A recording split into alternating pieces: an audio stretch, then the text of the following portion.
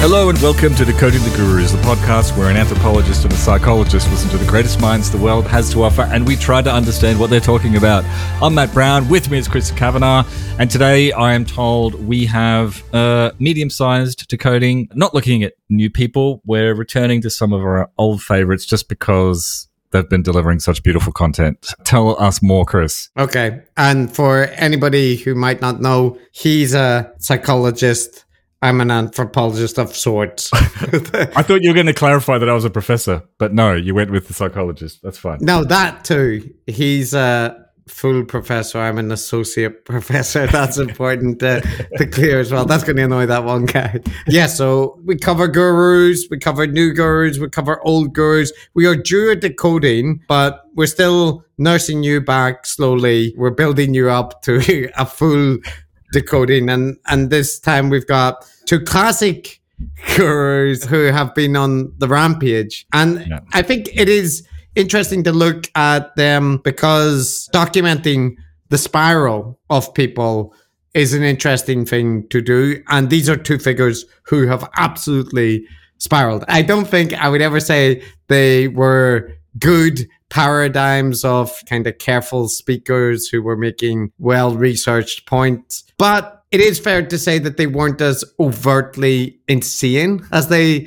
now are and will hear. And that is one Bret Weinstein and one Jordan B. Peterson. Mm-hmm. Isn't he B. Peterson? Yeah, Jordan he is B. Peterson. B. Peterson. They have spiraled, but they never stopped delivering amazing content. So I guess there's a silver lining to every cloud. And to us, like if we were a band, Chris, they would be our Take Me Home, Country Road and Hotel California. You know, we can trot out the old hits anytime we want. And there's some good content there. But Chris, as you said, this is not just for entertainment purposes. This is serious stuff. We need to monitor what's going on. That's right. So let's deal with the Weinstein brother first. The main clips that we're going to play are from Bret appearing with Tucker Carlson. Tucker Carlson is now on X. That's where he's, what's the word, Matt? He's immigrated to. He got fired from Fox and he's relocated on X. So he uploads his little things there. The first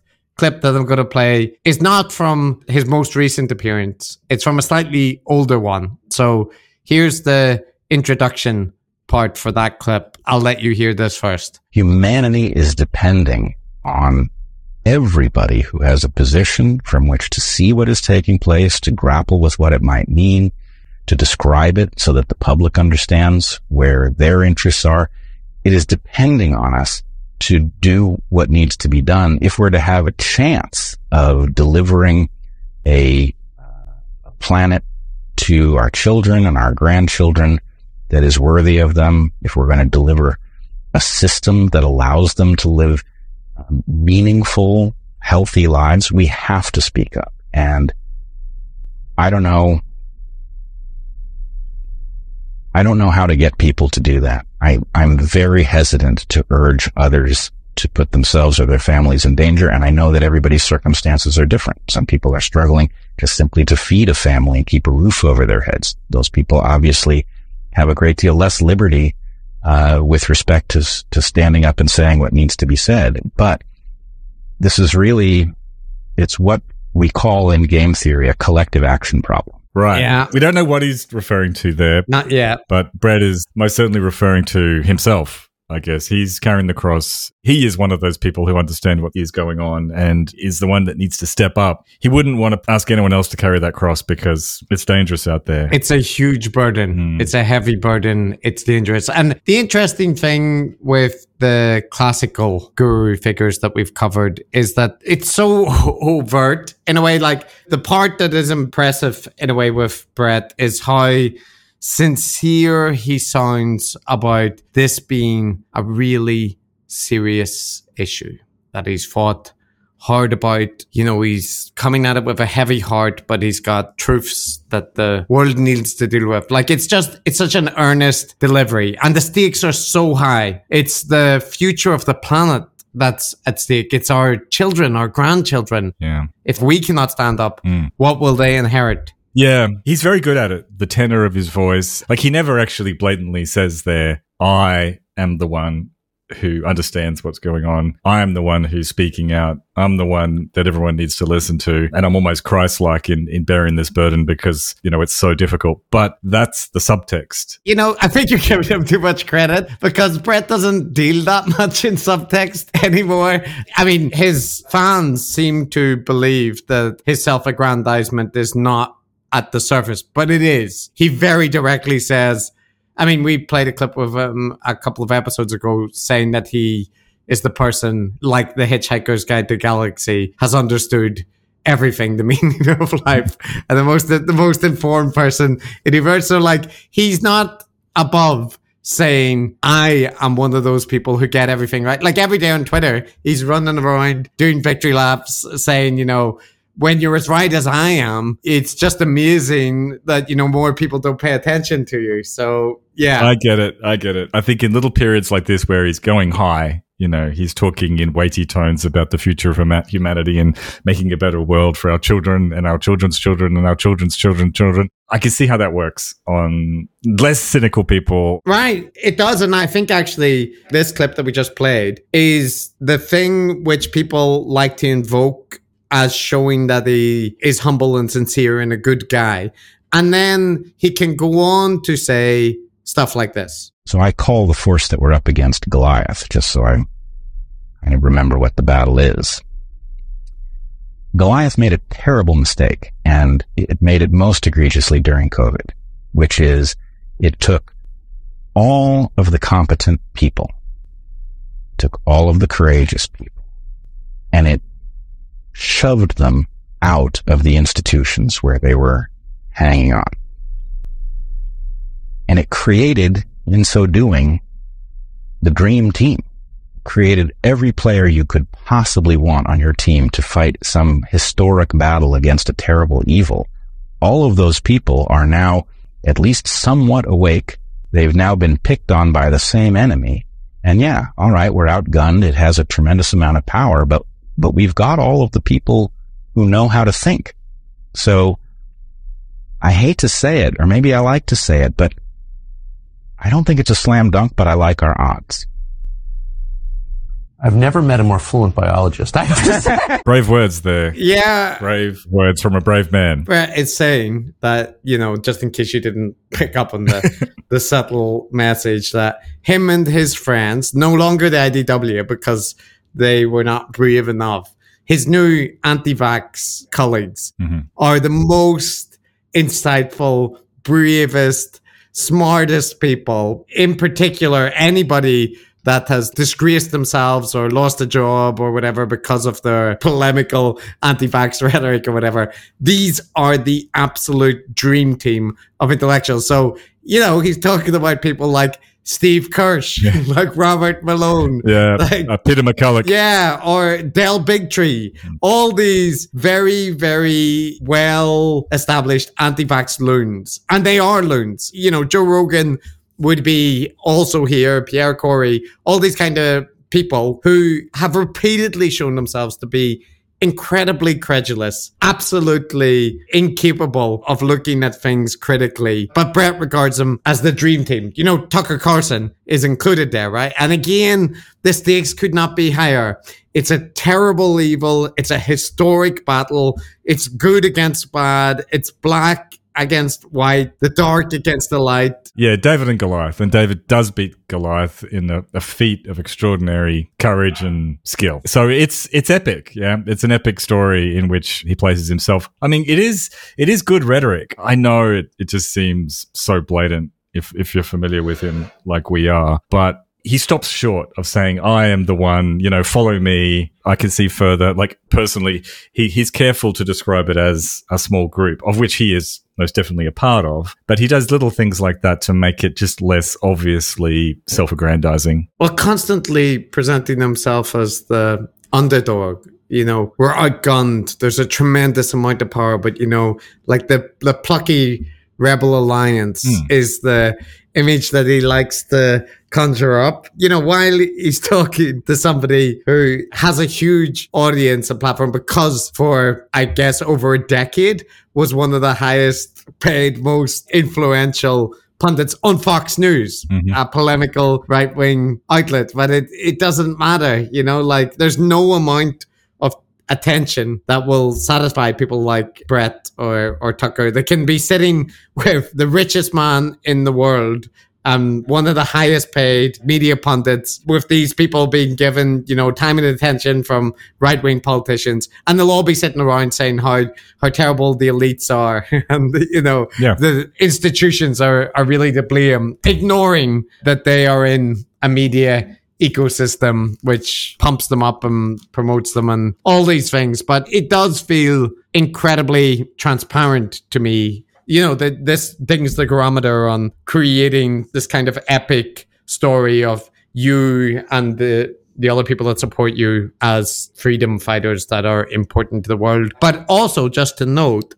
that often happens in these communities. It actually also famously happens in left-wing activism spaces as well, because Bret invoked a dream team and appeared to be insinuating that he is amongst them, right? And obviously the people that he likes. A bunch of conspiracy, more hardcore anti-vaccine people were annoyed at this because they were like, you're Johnny-come-lately. You weren't properly scared at the vaccines at the start, and, you know, you're not dismissive enough of vaccines now. So you're not the dream team. You're just what's the word? Like Johnny-come-lately. These extremist and conspiratorially minded groups are famously fractious, and it's been a little bit fun to see Bret dealing with the little world that he's made for himself, dealing with conspiracy theorists and crackpots who are his audience now, many of whom are crazier than him. For instance, believe that it's all a plot from the Jews specifically, or that COVID was not actually a disease. It didn't actually exist at all. The apparent disease was caused by persistent inflammation from maybe chemicals being sprayed by the government or something. Like, these are the people that he's now engaging with on social media, and I derive a small amount of joy from that. Forgive me for doing so. Though I don't think it really seems to impact him, because, you know, like, I mean, it impacts him because he complains about it, but in all cases, he's just constantly presenting himself as, you know, that he was more ahead of the curve than people realize. So it is funny to see, because he essentially,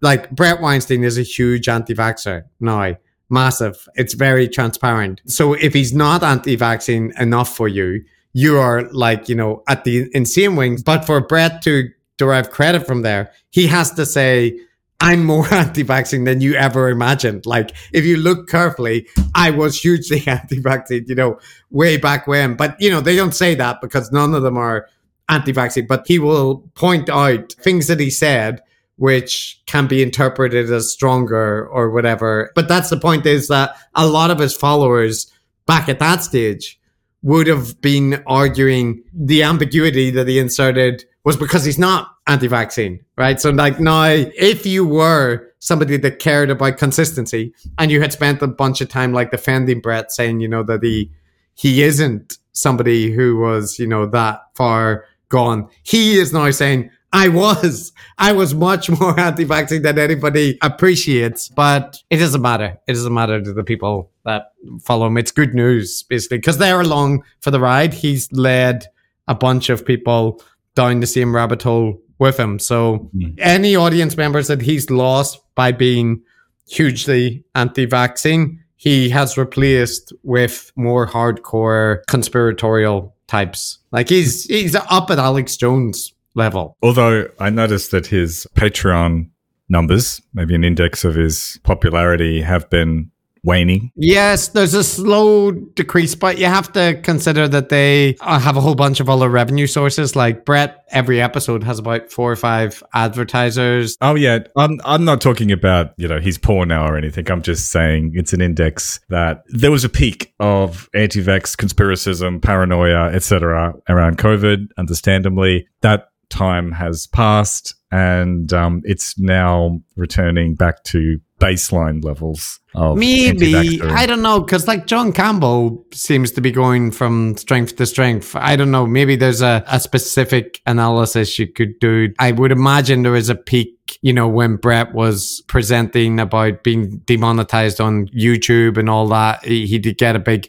burst of support, but I think now there's a high ceiling when it comes to support from conspiracists and anti-vaxxers, because I think that community got a real shot in the arm, if you will, from the COVID pandemic. So, RFK Jr., I'm sure, is riding high on donations. He's not going to get elected or anything like that, but he's definitely more relevant now than he's ever been in the past decade or whatever. So I'm just saying, Matt, I think you're optimistic if you view it that their influence will wane. It may do. I would hope so. Maybe so. All right. So play us another clip. Let's find out where he was going after this epic setup. So that was a while ago, and he had a more recent appearance on Tucker, where he forwarded a new revolutionary theory he's developed. I don't know if he developed it just in that moment or, it's been swirling around, but it's quite impressive. He went to the border to kind of do an investigation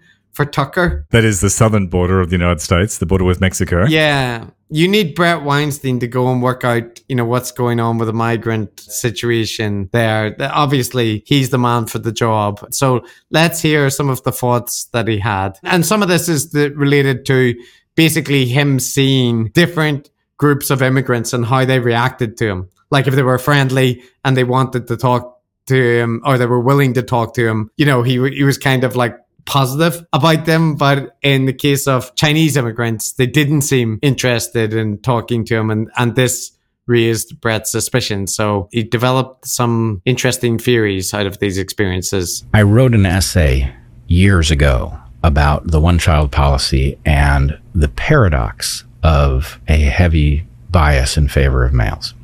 No matter how different males and females are in their maximum reproductive capacity, they tend to default to 1-to-1. If you have a society that has too many females, you should produce a male. And if you have a society with too many males, you should produce a female, which tends to balance these things out. That logic should have applied to China. The fact is there were lots of excess males. And if you put yourself in the mindset of a Chinese person having a child, if there are too many males, you should want to produce a female. A male is very unlikely to find a mate. A female is certain to find one. And what's more, she has her pick of the litter.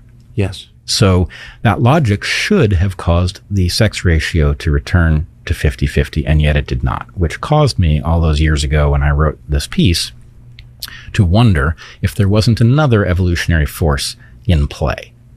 If evolution did not have a mechanism for producing armies, that when a country was in a position to expand, that producing excess males does pay off at a lineage level, that excess males who have no reproductive prospects at home become an effective weapon against neighboring populations. So I can't believe that did not occur to me as I was preparing for this trip, but it has occurred to me now. I guess it didn't occur to me because when I wrote that all those years ago, I was expecting to see evidence that this was turning into a military force, and I didn't see it. So I stopped thinking about it. But now I wonder if that isn't exactly right, and if what happened is that a male-biased population in China was produced as a weapon, and if that weapon is now being deployed. That's remarkable. That is remarkable. We're going to have to resist the temptation to just respond in 3 words here, Chris, because that's my immediate inclination. But as an exercise, let's follow through his logic there. His logic. Yeah. So in Bret's world, there are lineages, right? So the Chinese are a lineage, and a lineage sort of has interests, some sort of group selection thing. And evolutionary biology can explain things like China's one-child policy, or in other parts of the world at different times, at different places. Often, there is a fair bit of misogyny. There is a fair bit of patriarchy. And for various reasons, people in different cultures at different times have preferred to have a boy. The boy can provide for the parents and yada, yada, yada. So when China introduced its one-child policy, because the Chinese Communist Party was concerned about overpopulation, the effect, especially in the countryside, led to a somewhat of a preponderance of boys being around, but not because women were biologically just having more boys, right? There is no way that could possibly happen. Rather, just through various mechanisms, whether or not there was some sort of abortions or even abandoning children or not looking after them as well as they could be. And if they were a girl, there's probably a variety of unpleasant things there, has led to a relatively small, I mean, in statistical terms. What was the number? We're just looking at a graph there. What did it peak at? It peaked at 117 in around 2005 to 100. 117 boys to 100 girls. And it's now 111. This is according to our World in Data. There's different measurements, right? There's a whole bunch, but the one that we saw, which seems pretty reliable and good, is this one, and the rate now is down to 111.8. Yeah. If you want to be specific. And the baseline, by the way, is about 105 for various reasons. We don't need to get into biological reasons. So Bret is wrong when he says it's always 1 for 1. Yeah. Right. Like, first of all, it isn't, but, close to. Yeah. The general point that he was alluding to is that because sexual reproduction is an inherently symmetrical exercise, that in general, theoretically, you're going to expect to see a 1-to-1 ratio. But where he goes really bonkers is thinking that this is a strategy. This is a lineage level strategy deployed by Chinese people as a gestalt or something like that to sort of deliberately as a lineage to have more boys so that they can create an army. And first of all, this doesn't actually create more boys, right? All it does, it reduces the number of girls. But anyway, that aside. So Bret has, as we've covered many times, he has a hyper-adaptionist perspective. But even doing that is slightly unfair to bad evolutionary biologists. Like, Bret's form of evolutionary biology is just purely in his head. Like, he recognizes something exists, and if it exists in the world, it is essentially an adaptation, if he thinks it is. It sounds like I'm kind of straw manning his process, but that is literally it. And if there's something that he doesn't like that he sees in the world, then it's like kind of counter to adaptive processes or whatever. Or maybe it is a negative lineage thing, like in this case. So the whole point is everything that Bret sees in the world, he talks about seeing things through an evolutionary lens, but it essentially just means that he can make up endless amount of just those stories. We saw before that he talked about post-mortem ejaculation, which again is also not a thing, but he talked about it being a last-ditch adaptation for, males who are being executed to potentially spread the seed. It's so stupid, but he seriously suggested it. And here he is suggesting another extremely silly thing, because the Chinese one-child policy is something that emerged because something in the environment signaled to the Chinese lineage, which again, let's not really think about what a lineage is. Let's just assume that he's right, that the lineage picked up that the environment requires, like an ant colony. It needs to defend, so it's got to produce more warrior caste people, more males. So through whatever, again, the mechanisms are fuzzy, it led to the Chinese Communist Party instigating a policy that restricted the number of children. Now, you might think, Matt, there, one logical thing wouldn't they want to increase the amount of males? So wouldn't they want more children, not just one? Yeah, sure, you could be male biased, right? But then why did they restrict it to one if they need a big army to invade? But there's complex interactions. Maybe it's that the lineage worked out that the environment could only handle a certain carrying capacity. So through an evolutionary mechanism, perhaps influencing the minds of Chinese people, and the ones that got into power expressed this instinct that they need to instantiate a one-child policy, right? It could have been a whole bunch of different ways that they did it. Yeah. This is the way that they did it. And now they have built up a male army. And that army has been sent by the lineage through the Communist Party, or maybe not, maybe through some Gestalt understanding, to Mexico. Is that right? In order to cross the border into the United States? Presumably, they're just sending them everywhere. China is forging alliances across Africa and so on as well, and it's establishing. But they're an army, like they're warriors, right? They're not just men. So they're going overseas in order to, I assume, do some kind of fifth column or stage some sort of insurrection, a Chinese insurrection in the United States or something. I'm just following the logic here. Let's let him detail a bit more so that you can follow where he's going with this. So, we've established that the Chinese are attempting to send an army, which the lineage have created, to the US, simply by the southern border with Mexico. Why are they doing that? Because they're not doing direct conquest. That would be too obvious. The lineage knows that. So what's up? People who get more than 3 of these shots have an interesting effect that none of us saw coming, which is the triggering of something called IgG4. The fact that these shots seem to trigger the production of IgG4 is fascinating.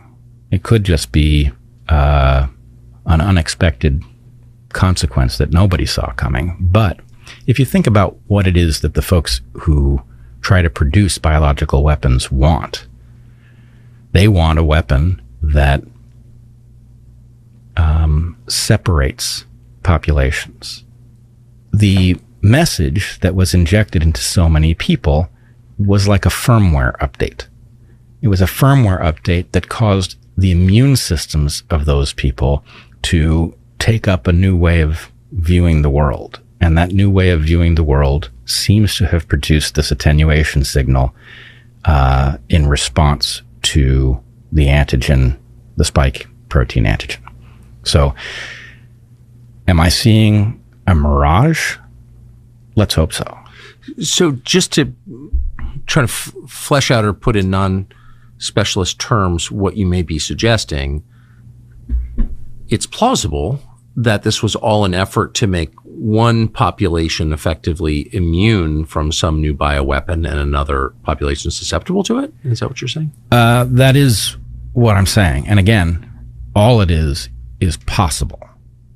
I don't know who's who on this playing field, and I don't know what they want. But to the extent that there seemed to be an absolute obsession with injecting absolutely everybody with these so-called vaccines, that was conspicuous. That did not seem like just greed and a desire to sell more shots. I agree completely. He's seeing evidence through this IgG4 thing or whatever that the vaccines actually, in some populations, maybe European ones, Caucasian populations, actually reduces their resistance to viruses like COVID and actually divides people, or it's a firmware update or something. I didn't quite understand that. The general thing is there's like a new anti-vax thing, which is IgG for antibodies claiming to be high following vaccination, right? mRNA vaccination. And Bret and others are saying that because this has happened and the vaccines have been administered, in the US and mRNA vaccines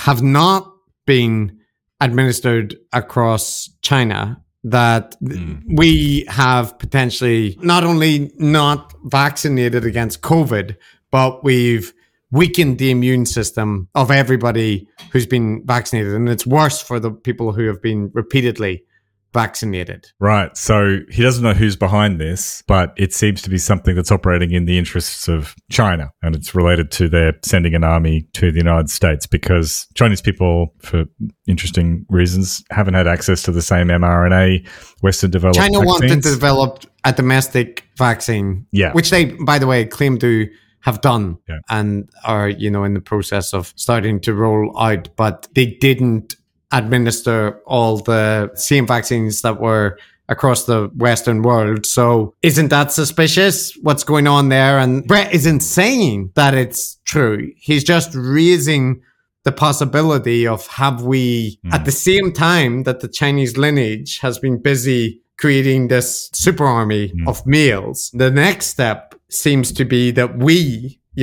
Is it through the Chinese creating COVID or whatever the case might be? We have, badly weakened our populations and they have not. Yeah. So he's not saying that's true. He's just saying, what if that's true? Yeah. I particularly appreciated his coming to the conclusion that mere profiteering, giving these dangerous and unnecessary vaccinations just purely in order for the rich companies, biotech companies, whatever, to make money, that is an insufficient explanation for the rampant vaccination that's been going on globally. There could be something more to it. Something connected to the Chinese. Interesting stuff. Yeah. So, as Tucker says, this is the Simpsons line, huge if true.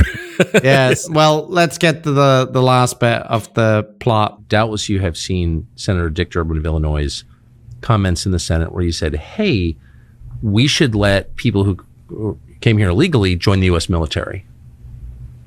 What does that make you think?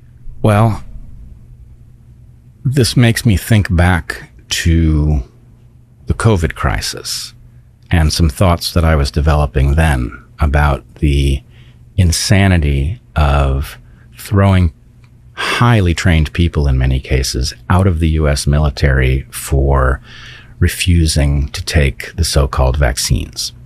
Now, my sense at the time was that likely had the purpose of getting rid of the kinds of people who refuse moral orders. That's right. And that it created a much more compliant force. Now, what happens if migrants are given citizenship in exchange for military service in the U.S. military? That seems to create a major hazard because the perverse incentives for a migrant and the lack of allegiance to fundamental American values means that would be just the kind of force that could be used to impose tyranny on other Americans because they would have, no history with us that would cause them to think twice. We've seen this before with the Roman legions. That's exactly my conclusion. Does that sound like a crazy conclusion?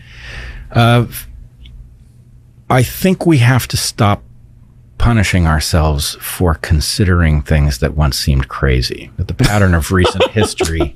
I'm sorry, I want to repeat that.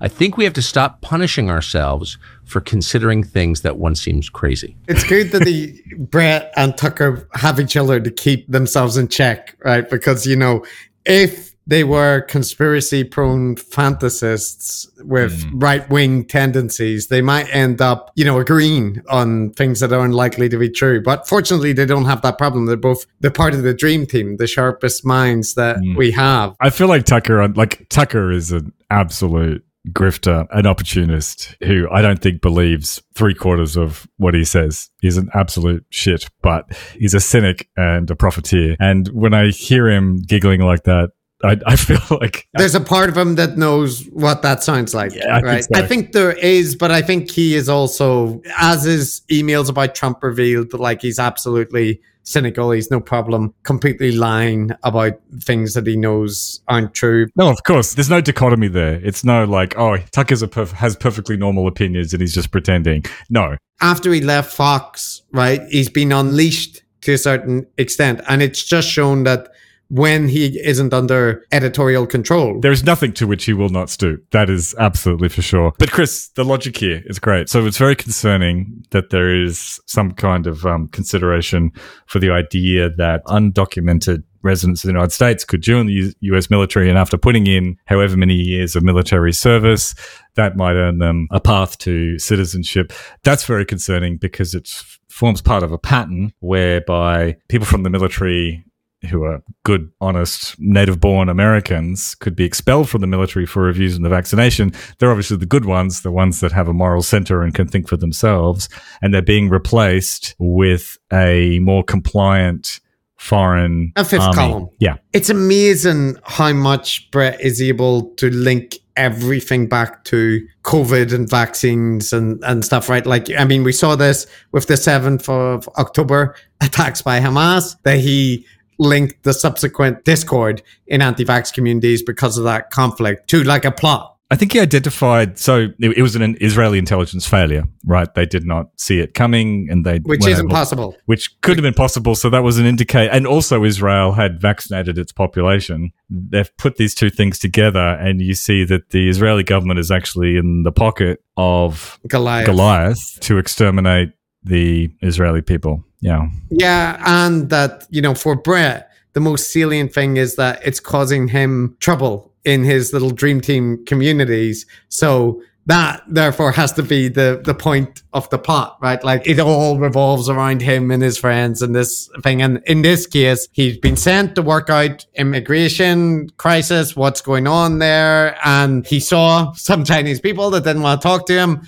And this is what has resulted, right? He's forged an incredible evolutionary theory about the one-child policy, and now he's linked that to his anti-vaccine theories to say that the Chinese and presumably other lineages which are, doing similar sorts of things, like they are sending in little drones that are then being encouraged by the Democrats or the agents of Goliath, one and the same really, to join the military. And they are compliant because they want to get citizenship and stuff like that. And the dream team of soldiers, they got kicked out for refusing to go along with the totalitarian orders about vaccines. So now you have this terrifying situation where you have only the compliant soldiers remaining and an ever increasing fifth column of immigrants from different lineages that are infecting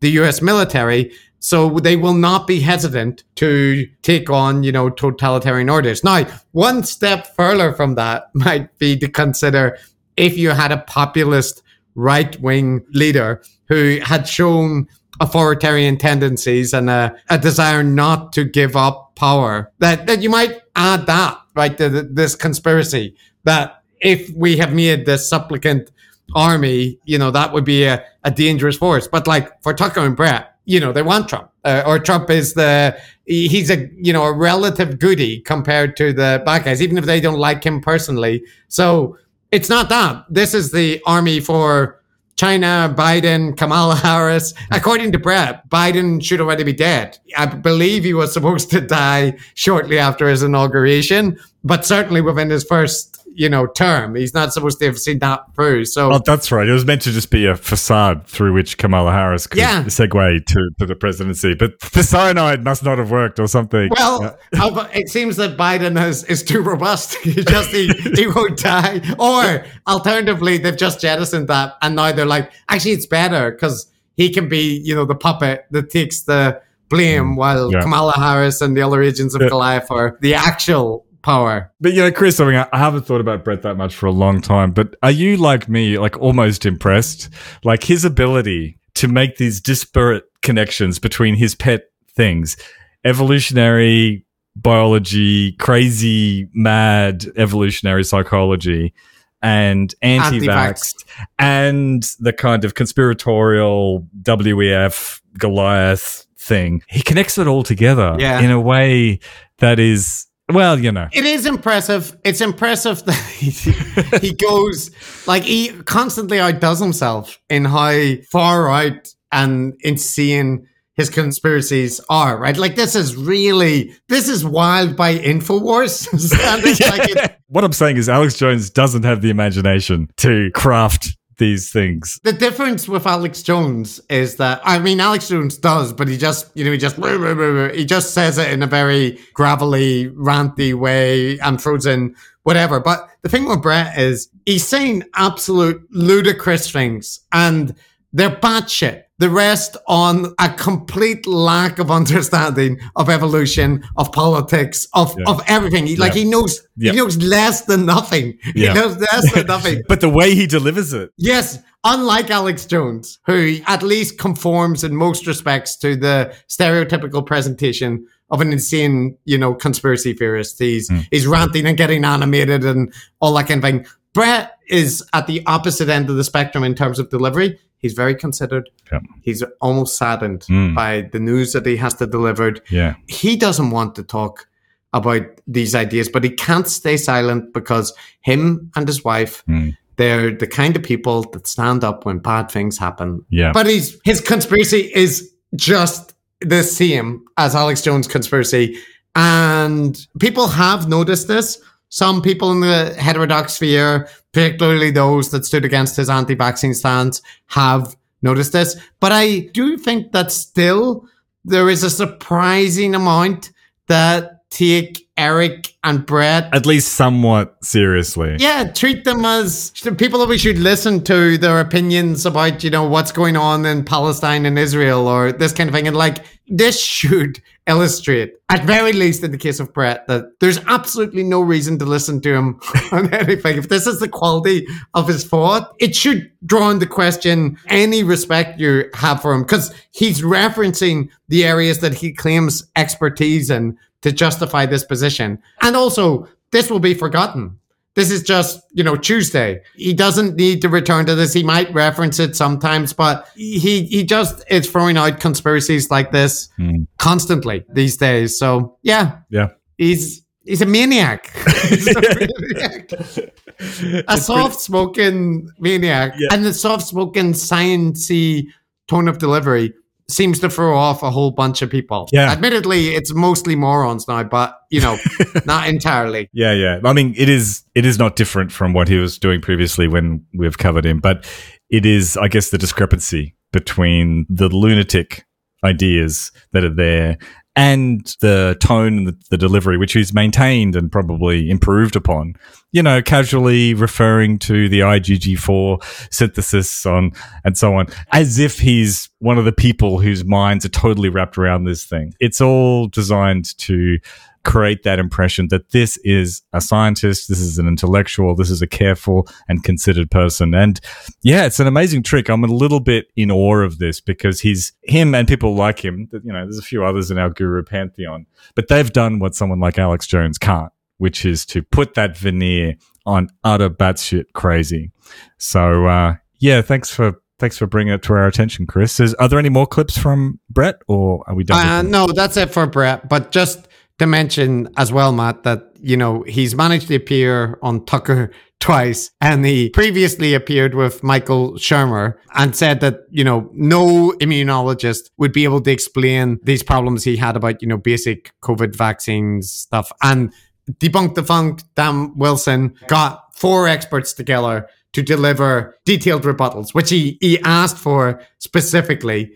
And he hasn't produced any response to that. They highlighted how he was absolutely wrong in everything that he said, and that experts have addressed, these issues multiple times. And Bret has completely ignored that because he's busy doing shit like this, right? So like you say, like referencing the IgG4 is just like somebody referencing thimerosal. He's just picked it up from anti-vax Twitter and whatever. And yeah, but it is a good pantomime. He's good at pantomiming, and he sells it to his audience. One final thing before we leave Bret, just want to shout out the bad stats. I don't know about you, Chris, but certainly his Twitter thread on Bret Weinstein and this content was the first time that I became aware of it. So thank you, Bad Stats, for gracefully letting us steal your content. Yes, that is true. So as always, thank you to Mr. Bad Stats. But now, that's one of the old classics returned to, and it's always nice to see an old friend.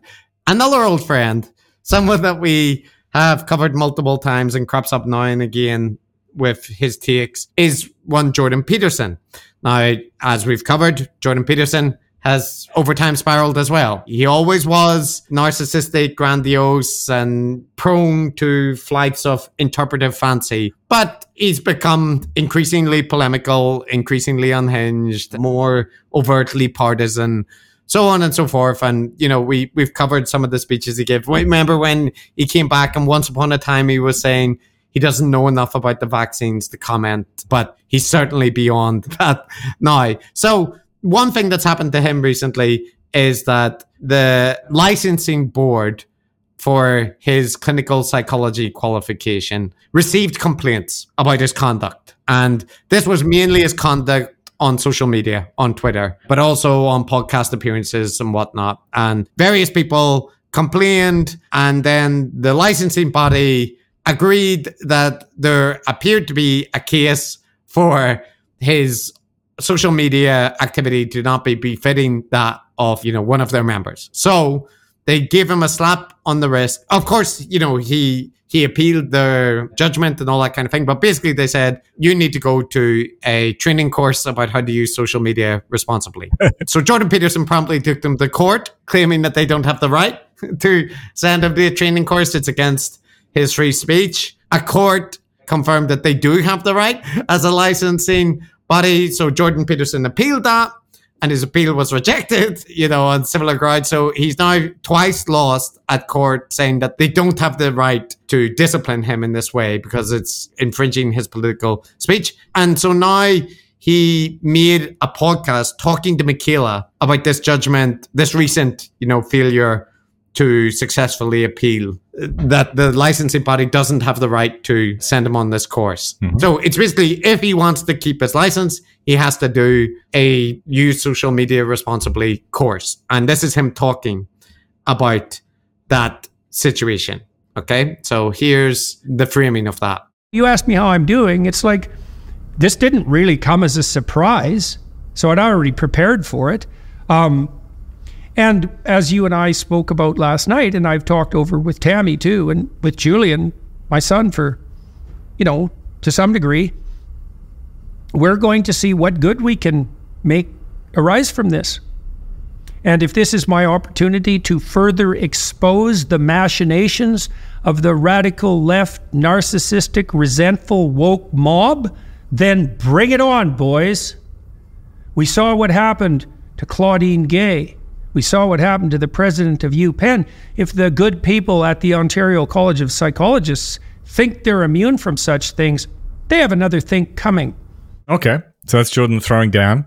Bring it on. As usual, just one point I'd note here is that they often reference, they've checked with the people they trust, their family, and their family have said, all right, you do what you got to do, right? It's like the same thing as when Bret says, I checked with Heller and Eric and they both confirmed or whatever. Like, they've got this network of people. In many respects, it's a reasonable thing for someone to say, I'm going to do something that is disruptive of my family's life or whatever, so I'm going to check in with them. But it always strikes me that, like, when Jordan Peterson or Bret or whatever talk about the way that they check themselves, they're checking with people that are hugely biased towards them and invested in seeing things from their perspective, right? It's always like their wife and family members or people that are very ideologically predisposed to agree with them. So yeah, anyway, they agreed that he should do what he wants to do. So he's going to do what he wants to do. And, if they didn't think they're in for a fight,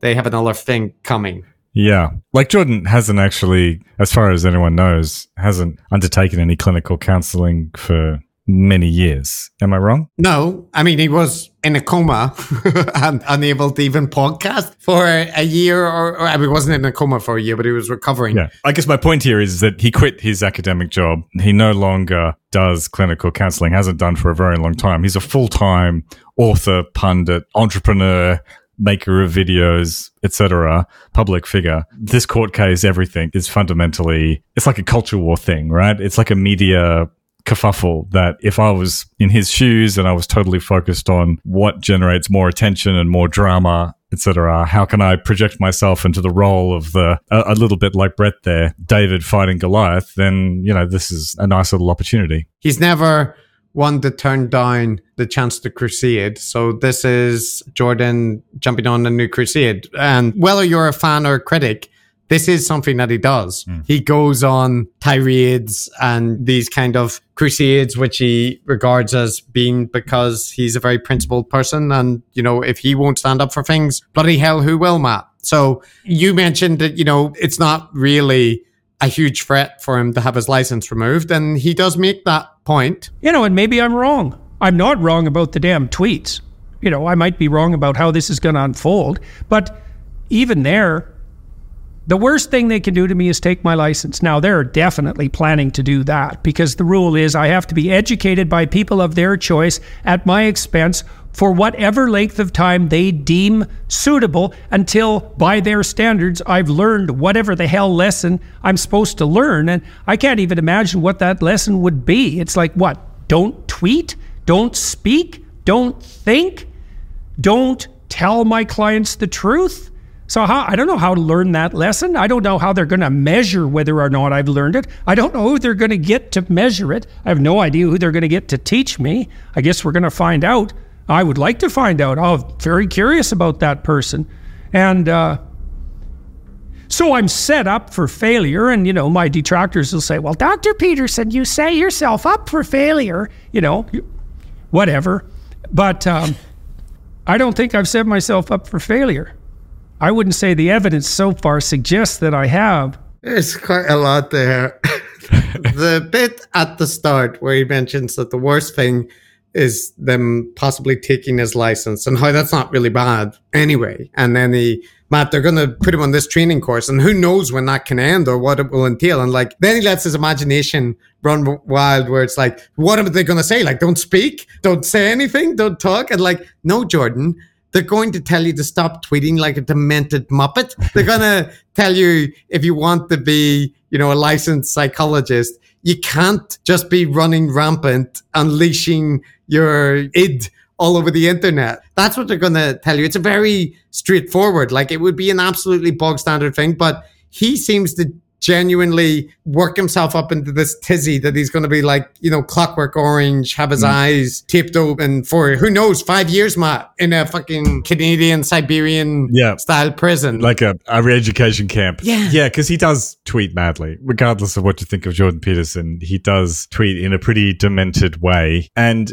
I can understand that even a board that probably doesn't want anything to do with this, there are very strong free speech protections in North America. And like you said, it would be some sort of just by the numbers little thing. Look, please don't call someone a raging fat hag or something like that. That isn't appropriate for a thing. And then he does that little voice, which is... Oh, yeah, that was... He was imagining some hypothetical critic. Detractor. Yeah, detractor. Yeah. But the words that he was putting into the detractor's voice there was not something that ever occurred to me. That's just stuff that would occur to Jordan, right? Well, no, the one about, you've set yourself up for failure, right? He is doing that. I would say that. I probably wouldn't use that tone of voice, but he is setting it up so that he cannot do the training course. He could have just went, because he's who knows how long it could be.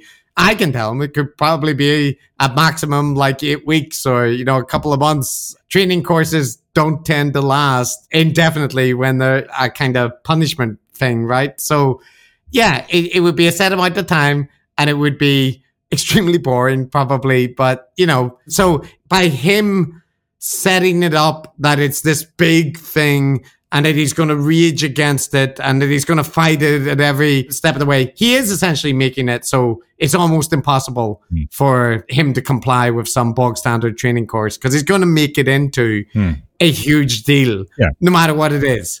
Oh, yeah, of course. It's clearly like a rehash of the original thing that helped propel him to fame, where he took his principled stand against, what was it? C-16. C-16. Bill C-16. Yeah, and whether he's right or wrong, whatever you think of that issue, he was definitely beating it up in order to make it a drama with him at the center of it. This seems to be now his modus operandi. Yes. Let's hear him go on a little bit more about potential consequences that could happen from losing his license. Now, what's the consequence of me losing my license? Well, it's annoying, because those are hard licenses to get. And I worked very hard to earn and deserve that license and to maintain it. And also very hard at being a good therapist, which I was. There were no complaints taken against me by anyone until I became known in the public sphere, so that's a good thing to consider. And I'm not that happy about the prospect of the woke Beatles that you described having their way with my professional credentials. It annoys me deeply. Now, on the other hand, I'm not dependent on that license anymore. I have other tricks up my sleeve, so to speak, anyways. And at some point, I'm going to determine that being a member of their pathetic little incestuous, ideologically addled, resentment-ridden, bureaucratic, pea-brained, micro-souled club is not worth the effort. And I suppose we're probably there already. But I have something to do publicly, in my delusion. So I guess he's acknowledging that he's probably going to lose this fight against Goliath, but he doesn't care. He says tricks up his sleeve. What he means is very large, significant sources of income, such that it really doesn't matter very much whether he practices or not. Yeah, though it does strike me as something of an internal battle that you can hear like bits of it flashing up there, because at the start, he's like, one of these things that Jordan likes to do is pose himself hypothetical questions and then answer them himself, right? And he's like, so what are the consequences? Well, it's annoying, and then he's saying, and these licenses are hard and I worked hard to get it and I was a good therapist and blah, blah, blah. And that annoys me. Then though, he kind of shifts to, and then anyway, I've got all the tricks. And do I want to be a member of your little pathetic, incestuous, ideologically addled, bureaucratic, pea-brained, micro-souled club? Like, this is him into the Jordan Peterson, the polemicist, the pundit character. This would be an example. If you were a professional of some variety and your licensing board was taking disciplinary action against you, and you went on a public broadcast and referred to the members of the board as pathetic, incestuous, ideologically addled, resentment-ridden, bureaucratic, pea-brained, micro-souled individuals, that wouldn't show that you are a particularly responsible member of the community, right? Or that you're concerned about remaining in good standing. Like, he isn't. And this is the kind of thing that he does all the time, even worse on Twitter. I can remember him talking about his own university, who didn't fire him and treated him pretty well, I thought. But he described it in like the worst possible terms, like constantly attacking it, using the same kind of language, almost wanting them to do something to him to sort of justify this. But like, I have a lot of discussions with people online, Chris, about, sort of free speech and stuff like that. And there will be people who feel very strongly about free speech, and I can understand why they do. It's an important thing, who would be sort of on Jordan Peterson's side, saying some professional organization shouldn't be monitoring your tweets and things like that and telling you what you can say and what you can't say. And I have some sympathy for that point of view. Like, I don't want my Vice Chancellor checking my tweets and then sending me an email if he thinks that I'm giving incorrect opinions or something, right? Yeah. I agree with that, right? But at some point, it becomes a bit mad, doesn't it? Where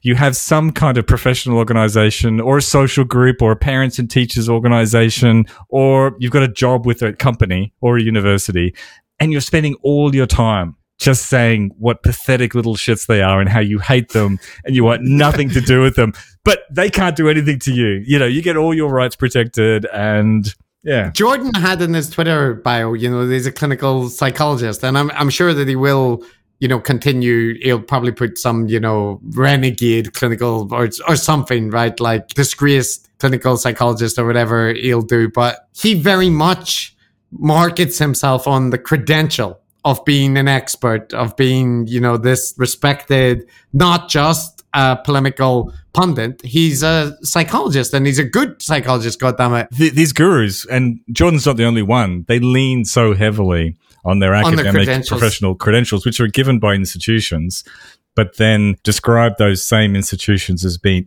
absolutely bereft of any kind of goodness or validity. They're the most evil things in the world. And that's a paradox, right? That is a paradox. I agree. But it's also that Jordan wants those credentials, but he doesn't want any of the usual restrictions that would come in regards to your conduct that might apply. So, like you said, it is annoying if your institution or whatever tries to monitor your opinion on unrelated issues or whatnot. And various people could argue that the things that Jordan's being penalized for, they're not directly related to his like clinical practice. So what business is it of the institution? But they're kind of a symptom of the way that he's acting. And most psychiatrists or psychologists or whatever that become famous, like Dr. Phil or whatever, they do end up giving up their license because they don't want to abide by the restrictions of that discipline, right? And Peterson doesn't want to do any of the restrictions. And if you, Matt, if your, vice chancellor or whatever was like complaining about your tweets, but then you went on Twitter and said, what a fucking pea-brain, what a micro-souled idiot he is, right? Somebody would say, well, hold on, Matt, like that's not professional behavior. Even if you're right, you can't just insult all the other people in your institution constantly or that kind of thing, right? It's unprofessional. Now, you can do it and you can face consequences for it and you can battle against them or that kind of thing. But it's very normal that there would be consequences for being unhinged in the way Jordan Peterson is. Yeah, it's a very nuanced thing because I completely agree, Chris, that Jordan Peterson and people like that are totally gaming the system and frankly deserve everything they get, if they get anything. Jordan hasn't actually experienced any negative consequences yet. But at the same time, I'll just mention that, in places like Australia, you do have academics who are fired for things like talking publicly about exam standards, for instance, saying that we're sort of waving students through who are full fee paying and so on and challenging the university on that. So there is, I think, genuine free speech issues. There's an issue there. Yeah, and it's just Jordan is on the wrong side of it. But I'm not saying. No, just to be clear, if I was the one like on the licensing body, I wouldn't penalize Jordan for the particular tweets that he got highlighted for. The one about the model on the Sports Illustrated and some joke where he said that somebody should kill themselves on Twitter because it was obviously a sarcastic comment, right? It is akin to the fucking Twitter bot, saying, oh, we detected that you said something positive about vaccines when you're being sarcastic or that kind of thing. So my argument isn't that in this specific case, all of the objections are completely valid, but it's more that those are symptoms of his unhinged conduct online.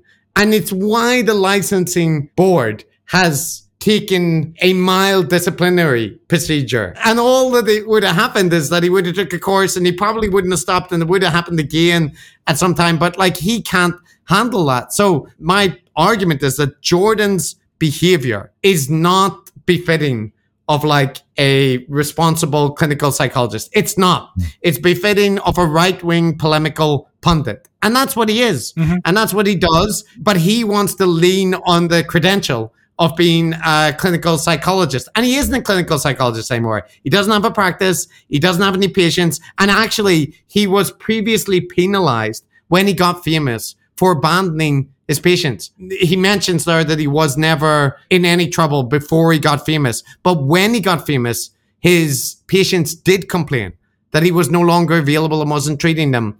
And the licensing body agreed, right? And he got a little slap on the wrist then as well. So he's not a clinical psychologist with a practice anymore. He's never going to be that again, but he just wants the credential and the credibility. And he doesn't get everything he wants. He's a millionaire polemical pundit for the Daily Wire. That's his job now. Yeah. So he can still say he's basing it all on this psychological insights from his years of practice or whatever. But the Ontario clinician of clinical psychologist or whatever it's called, they don't have to be associated with his opinions, which is why they're taking this issue, right? They don't want to deal with, we are signing off on his opinions because they clearly don't. It's a matter of having your cake and eating it too. He's moved on. He's much bigger. Like you said, his full-time job is being a political polemicist. It's not being a clinical psychologist. A lot of what he does as a really hardcore political polemicist is inconsistent with that of being a nice, normal clinical psychologist. And, that should be fine. You should understand that and just move on. So if I was on that board, I wouldn't have a concern with his political views or things like that specifically, right? It's just what I'd have a concern with is this. He's got given so many indications that he is not mentally well, that he's unbalanced, right? And that this sort of alternative universe that he's segued into clearly affects all aspects of his life. Yeah. I wouldn't recommend a friend to be treated by Jordan Peterson. No. Seriously, you're going to recommend someone who is unwell, is suffering from depression and insecurity and is unbalanced in all kinds of ways. Yes, go talk to Jordan Peterson. He's going to help you. No. So the unhinged tweets is an indication of a malaise. And I think, like, I don't know if these professional bodies have like a good procedure for sort of detecting that, or like a way to sort of prove that or demonstrate that. And I'm sure their procedure they've got here is inadequate or whatever. But that's why I would say that he is on the wrong side of this. I'm sure they don't have procedures designed to deal with one of your members becoming a global superstar and conspiratorial pundit. Like, they don't. And, their little regional licensing board for clinical psychologists in a particular region of Canada. So, they're not agents of Goliath, right? Well, I mean, the outcome of this is that organization has about 3,000 followers on Twitter. And they tweeted out something, like, Happy Christmas, think about your mental health this Christmas. And the response to it underneath was like, you Nazi scum, die in hell, like, how dare you? It was just hundreds of quote retweets from Jordan Peterson fans. Yeah. The most unhinged, rabid things that you can imagine. And that's what the fan base that he's built. And that's what he's whipping up here. Let's continue on because it gets worse. So here's him talking a little bit. It's still on the consequences, right? But you'll hear him go back and forth in a kind of Socratic dialogue with himself. And like I said, maybe I'm wrong and I should just shut the hell up and pack up and go home. But my sense, grandiose though it may be, is that these bloody colleges, regulatory boards, they pose a major threat to the free speech and free thought of all Canadians, not just professionals. Canadians can think for themselves. What sort of professional consultation are you going to be able to obtain when the people you're talking to are terrified of telling you the truth? When you bring them your 13-year-old daughter who's in major distress, who's so concerned about her body that she's thinking about sterilizing herself and having her breasts removed, and your psychologist isn't going to be able to do anything except lie to you that it's all right. How's that going to go for you? You think that through for like 15 seconds. And if you don't think that'll happen to someone in your family soon, you either don't have a family or you're deluded, because it's coming your way real soon. At the start, like, again, Matt, just there, he started saying, maybe I'm wrong and I should just shut the hell up and go home, and I might be thinking in grandiose terms. And by the end, he's saying, all of you, this is coming for your family. If you haven't experienced it now, you need to wake the hell up. He works himself up into these demagogue tizzies. Even if he has kernels of points about things that, he wants to argue about, he takes it up to like 11 constantly. He can't just say, should we be concerned if people have to, think about how their clinical opinion is going to reflect on them politically? No, it's that everyone is going to be experiencing this soon in their immediate family. It's coming for you. Yeah. It's, the WEF. Yeah. It's not about this provincial professional registration board getting complaints about unhinged tweets and then instigating this process to basically say, please stop making unhinged tweets. No, it's about them being instruments of this woke orthodoxy that wants to take your daughters and make them chop their breasts off and so on. Like, it's up to 11 immediately, and it's visceral, and it's him being what he is now, which is this lunatic political extremist pundit, laying the rhetoric on super thick. And he demonstrates every time that that's not the role of a clinical psychologist. It's incompatible. You can do one, and you could argue that that's okay. In a pluralistic society, you're allowed to have unhinged radicals and polemicists on every side of the spectrum. But then there's actual clinical psychologists, like normal ones, right? His job is to treat people who are unwell. And, anyway. Well, Matt, we kind of painted him as a bit of a melodramatic villain in some respects. So maybe that's unfair. So, I feel that I have an obligation to fight this out in the public sphere. In many ways, it would be simpler for me just to tell them to go directly to hell and give up my license proudly, and not worry about this again. But I don't know. I'm not there yet. Might happen. I'm not there yet. We'll play out this farce to its end, and I'll do that in the faith that if I conduct myself with a certain degree of honor and care, that the results won't be precisely what my would-be enemies intend. Let's put it that way. You get the raw emotion there. You can hear his voice cracking at some points, right? But the interesting thing for me there, Matt, again, is you can hear the kind of internal battle, right? Because he's saying, maybe it would be simpler for me to proudly just accept this and, move on. But I'm not there yet. And maybe it won't go the way they expect. And if I'm an honorable person, what can they do? And at the end, it's like my enemies, it won't go the way they imagine. I won't go silently into the night, right? No. Well, Chris, on our barometer, we have this grievance thing. And, this is essentially a grievance playing out in real time. And it's very similar to Bret that we heard earlier, portraying himself along with a small group of brave others in the Rebel Alliance who have been cast out from the institutions, bearing that cross because they have to for the good of humanity. And that's the subtext here. It's only just barely below the surface, but let's call it a subtext. And I think it's really important for guys like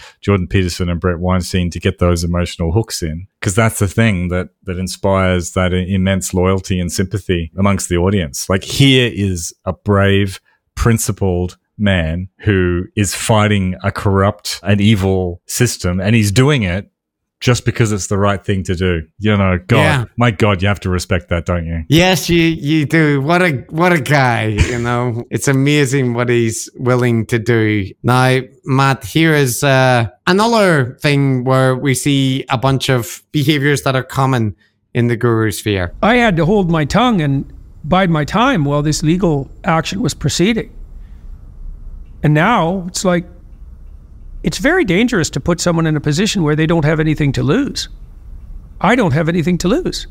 The worst they can do, and this is what they'll do, is they'll take my license, and then I'll be known by those who wish to foster enmity against me as now disgraced Canadian psychologist Jordan Peterson. But what that's going to do, I believe, is bring disgrace to those who levy that epithet. It'll just undermine the validity of the designation itself. It'll undermine public trust in the idea of psychologist, in the reliability of that designation. Now, that's a pretty preposterous claim, and maybe I'm wrong. And if I'm wrong, well, I'm willing to take the punches. But there's a reason that people bought 11 million copies of my book. The reason they bought 11 million copies of 12 Rules for Life was that they found it helpful, like psychologically helpful, which was its purpose. There's a reason that the video interviews and lectures that I produced on YouTube and released on YouTube, mostly for free, not that I haven't benefited financially from all of this, because I certainly have, and I'm not the least bit ashamed of that.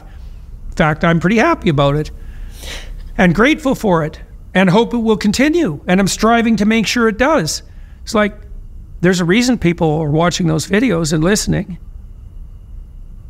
So we'll see whose reputation suffers. Hopefully I won't do anything too stupid and angry along the way. And I don't think I will, because I'm actually not particularly angry. It's like, I digested all this a long time ago.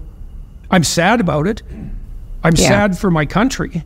The one thing that keeps striking me in this is, and I mentioned it previously, is like Jordan has this thing where he sets up an opponent, you might say, and my critics would say, oh, Jordan, blah, blah, blah. And he usually does a funny voice, and he makes a very bad, straw man version of his argument and then explains why it's wrong. But the interesting thing here is that he seems to be kind of doing it, with himself. Like, he was talking about him being reprimanded and losing the clinical psychologist label will damage the credibility for all clinical psychologists and all of psychology. And then he realizes how that sounds. He says, well, maybe I'm wrong, and maybe, I just need to take the criticism. But actually, 11 million people have read my books, and, they've listened to my talk. So he's got this like weird split persona thing going on. Yeah, this weird back and forth. We often compare characters to people in Star Wars or Lord of the Rings or something like that. And I was thinking Lord of the Rings, and your first thought would be Saruman, Jordan Peterson, he's very gaunt. He looks like someone who would own a Palantir. He's gazed too long into various orbs. That's the obvious choice. But I don't think so. It's Gollum, right? It's Gollum. He's got the voices. He's having the conversations with himself. There's the little reasonable one. Then there's the other voice, and then he. It is stupid psychologists. Steal my precious credential, will they? Yeah, no, it is like that. And also that thing of just constantly referencing how many people read his books, listen to his things, that validates, that what do these pea-brained microsouls know anyway? Gollum, Jordan. Yeah. But, he is speaking to a very real power that these guys acknowledge that they have, right? That they are insanely popular in a way in which the Ontario Board of Psychologists is not. And, you mentioned them making their little milquetoast tweet about, be sure to take care of your mental health these holidays or whatever. And they're just getting slammed by whatever. And that's the power that, not Saruman, Jordan Peterson wields. And, he knows it and he's right. He is more powerful than them in the field of public opinion. But he doesn't want them to take away his precious, this little registration thing. Yeah. He's talked about the pea-brained Ontario Clinical Psychologist Board. Now, one other thing to contend with, Matt, is that the courts in Canada have consistently said that he's wrong. The board does have the right to impose training courses as penalties in response to complaints if it regards that as justified and that they are not infringing on his free speech more broadly by doing so. So what about the courts? Do you think that you're going to continue this battle legally? Well, we do have one avenue. There is one appeal route left. We can appeal directly to the Supreme Court. It's a very low probability maneuver, and another loss. Who knows, right? Because assume that gets rejected, which is the most likely outcome. Well, then those who are not very fond of me will say, to those who want to believe, 3 different levels of Canadian judiciary decided that Dr. Peterson was wrong. Who the hell is he to make claims that this is an inappropriate response? And look, I can understand why people would believe that. I would want to believe that. Yeah, it means the entire court system is compromised. Well, basically. It implies, it certainly implies that. He explained accurately the reaction to somebody consistently being told they're wrong by all levels of the legal profession, right? That doesn't actually prove that you're, wrong, but it is a sign that you might be, at least legally incorrect in your interpretation. But Jordan is able to recognize that, but then immediately Michaela comes in with, well, that would mean that all Canadian legal system is completely corrupt, wouldn't it? And Jordan's response isn't, hold on. He's like, well, it certainly implies. It cannot be that he could be wrong, right? He cannot be in this instance. So, well, he's up against, and the gurus generally are up against all the institutions, right? The anti-institutional thing on our barometer is real, and it's not just the Ontario Board of Psychologists. It's not just, what's his university? Waterloo, Calgary? Toronto. He was in Toronto. I mean, he is an emeritus professor at Toronto still, despite railing against them for giving that to him. But you'd think the woke mob would have gotten around to removing that, but they haven't. And also the entire legal system, and obviously all politics. It's everything. All the institutions are hopelessly corrupt. So Michaela Peterson is just a few steps ahead of her dad there, I reckon. Yeah. Helen Lewis, she, of course, is, at the vanguard of that charge against Jordan's persecution. Yes. So, if all the institutions are corrupt, Matt, and we can't trust any of them, what can we turn to? Is there anything? So, whatever success I've had is because I say what I think. And obviously, I paid a certain kind of price for that. I don't have a research career anymore. Although that's not exactly true either, because I have some pretty damn good researchers on my staff, and we're doing some remarkable things at a rate that was 100 times faster than anything I could do in the university. I don't think in some sense I haven't lost anything. I had to change. I'm not a full-time practicing professor anymore, although I'm still a professor emeritus, so I have that designation. I don't have a clinical practice, but I'm kind of practicing on a global stage. That's not an exaggeration. I don't have a university, but I'm building one. That's kind of interesting. So there's nothing in it that hasn't been gained apart from a certain amount of stress. But, what, are you going to have a life without stress? Jordan, I've lost my university position. Have you, Jordan? We have a bigger position now. We got a bigger audience. But, I'm not really teaching anymore, but you're not. You're teaching millions. We is the most. Yeah, you can see it playing out in his head. Like he's straddling both sides or both angles on it, which is on one hand, he's on the cross, right? He's been crucified. He's lost so much. And he's lamenting. He's lamenting the losses, but he's not unaware and is happy to admit to the tremendous successes at the same time. And yeah, I don't know. He seems a little bit confused about whether he wants to play the victim or the kind of all-powerful, I laugh at your petty attempts to take away my... It is a split, right? Like his tone of voice shifts to like kind of forlorn and, I'm not able to do research really anymore. And I like research but my team does research that's incredible. It's better than we do research better than any stupid Peterson, So it's it's a very Gollum. It's very Gollum. He needs to pick a lane. He needs to decide whether it's been a good thing, all of the wealth and the attention and the success in the public sphere, or not. Yeah. Well, so that we're coming to the end, Matt. But there's two things we have to play. One, because there's been a lot of this stuff, the conspiracy mongering, the anti-establishmentarianism, the narcissism. It's all dinging the barometer, right? Proving the validity of that instrument. One of the things that we have on the barometer is the Cassandra complex. Mm-hmm. I just thought I'd mention it because... I have some of the abilities of Cassandra. Cassandra was a seer who was fated to be entirely accurate in her predictions. Her torture was that no one ever listened to her.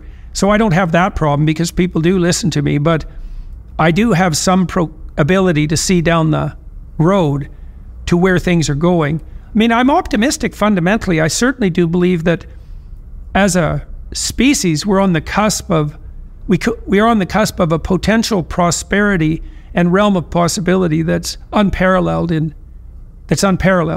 Jordan. Don't make it this easy for us. Give us a challenge. Come on. We're smart guys. We can decode it from the subtext of what you say. You don't need to just tell us that you're literally Cassandra. Come on. It's not so hard. This was a shot in the barrel. If all the gurus just run about saying, I'm anti-establishment.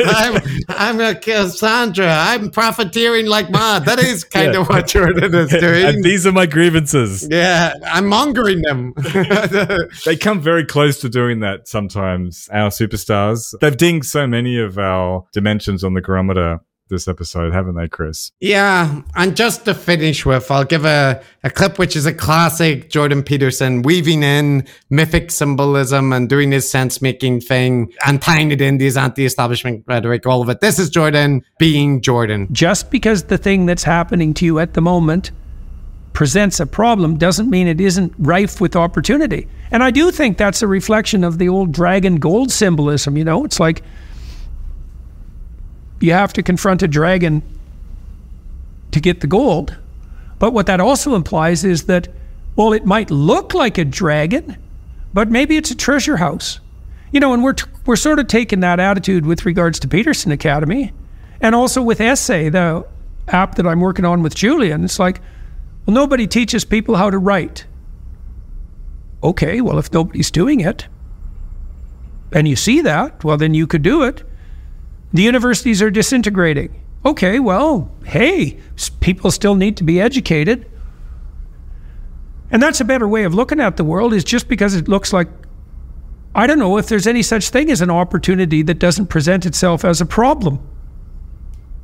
It's a great way of thinking about problems. You got your homespun wisdom about, every problem is just an opportunity waiting to be reframed in such a manner and reference to mythic symbolism, but is it really a dragon or a treasure house? You know, the proper sense maker style debates, and setting up an essay writing app. He's setting up an alternative university. Yeah. They've got big things planned. The institutions are crumbling. Fortunately, gurus like Jordan are here to save the world. Yeah. Bret is contributing. Jordan is contributing. We're going to be all right. Yeah.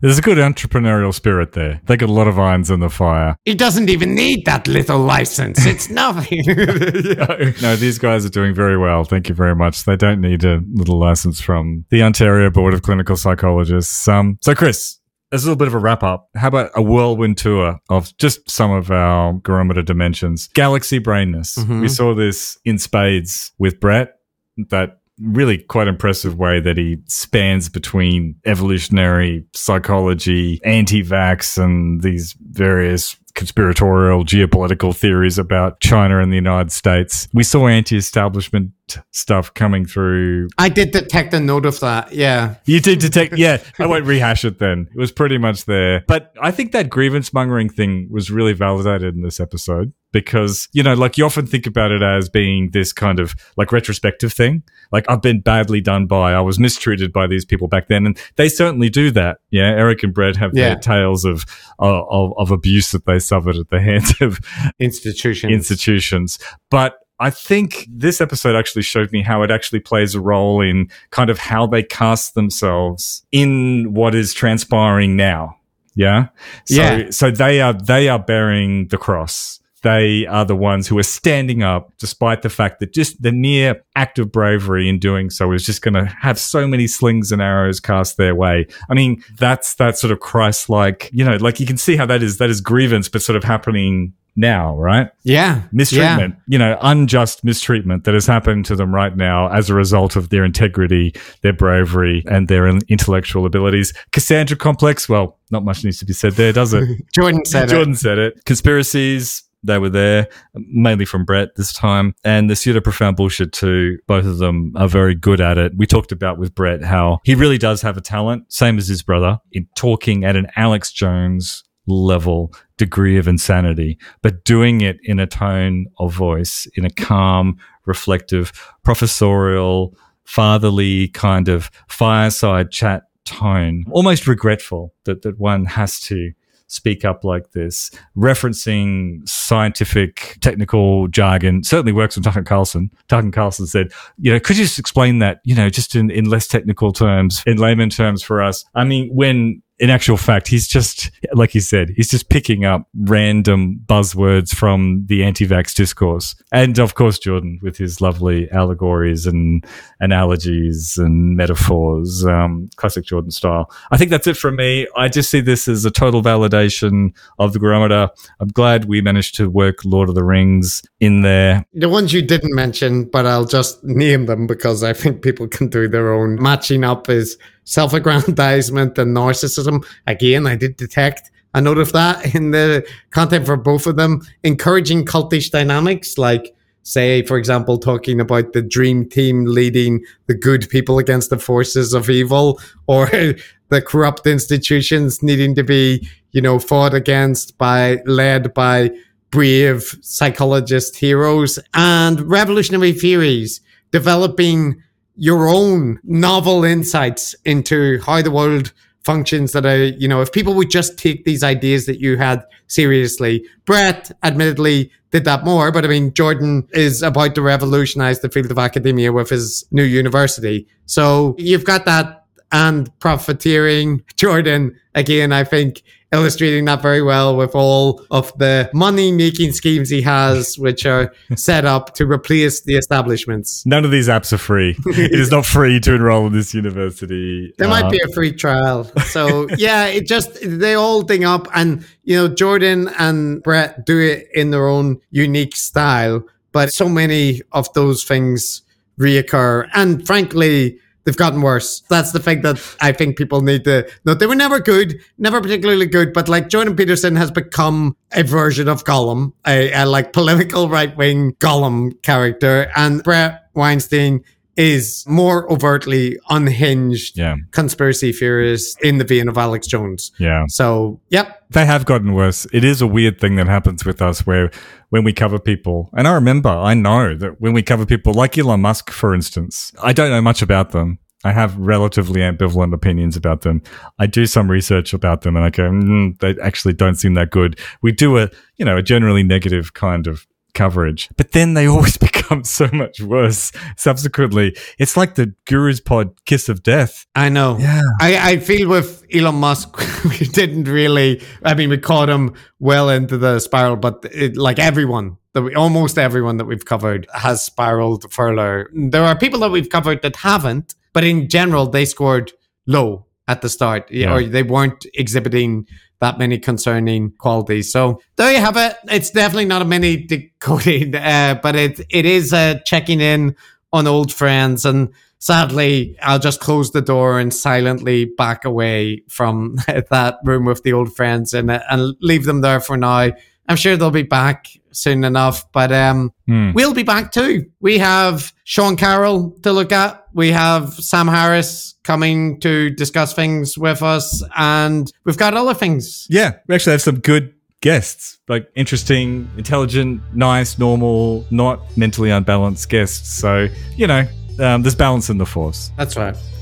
Well, it's been a pleasure, Matt. So I'll bid you adieu. Will I bid you adieu? Should you say that? Yeah. All right. Bye-bye. Good night, sweet prince. Goodbye.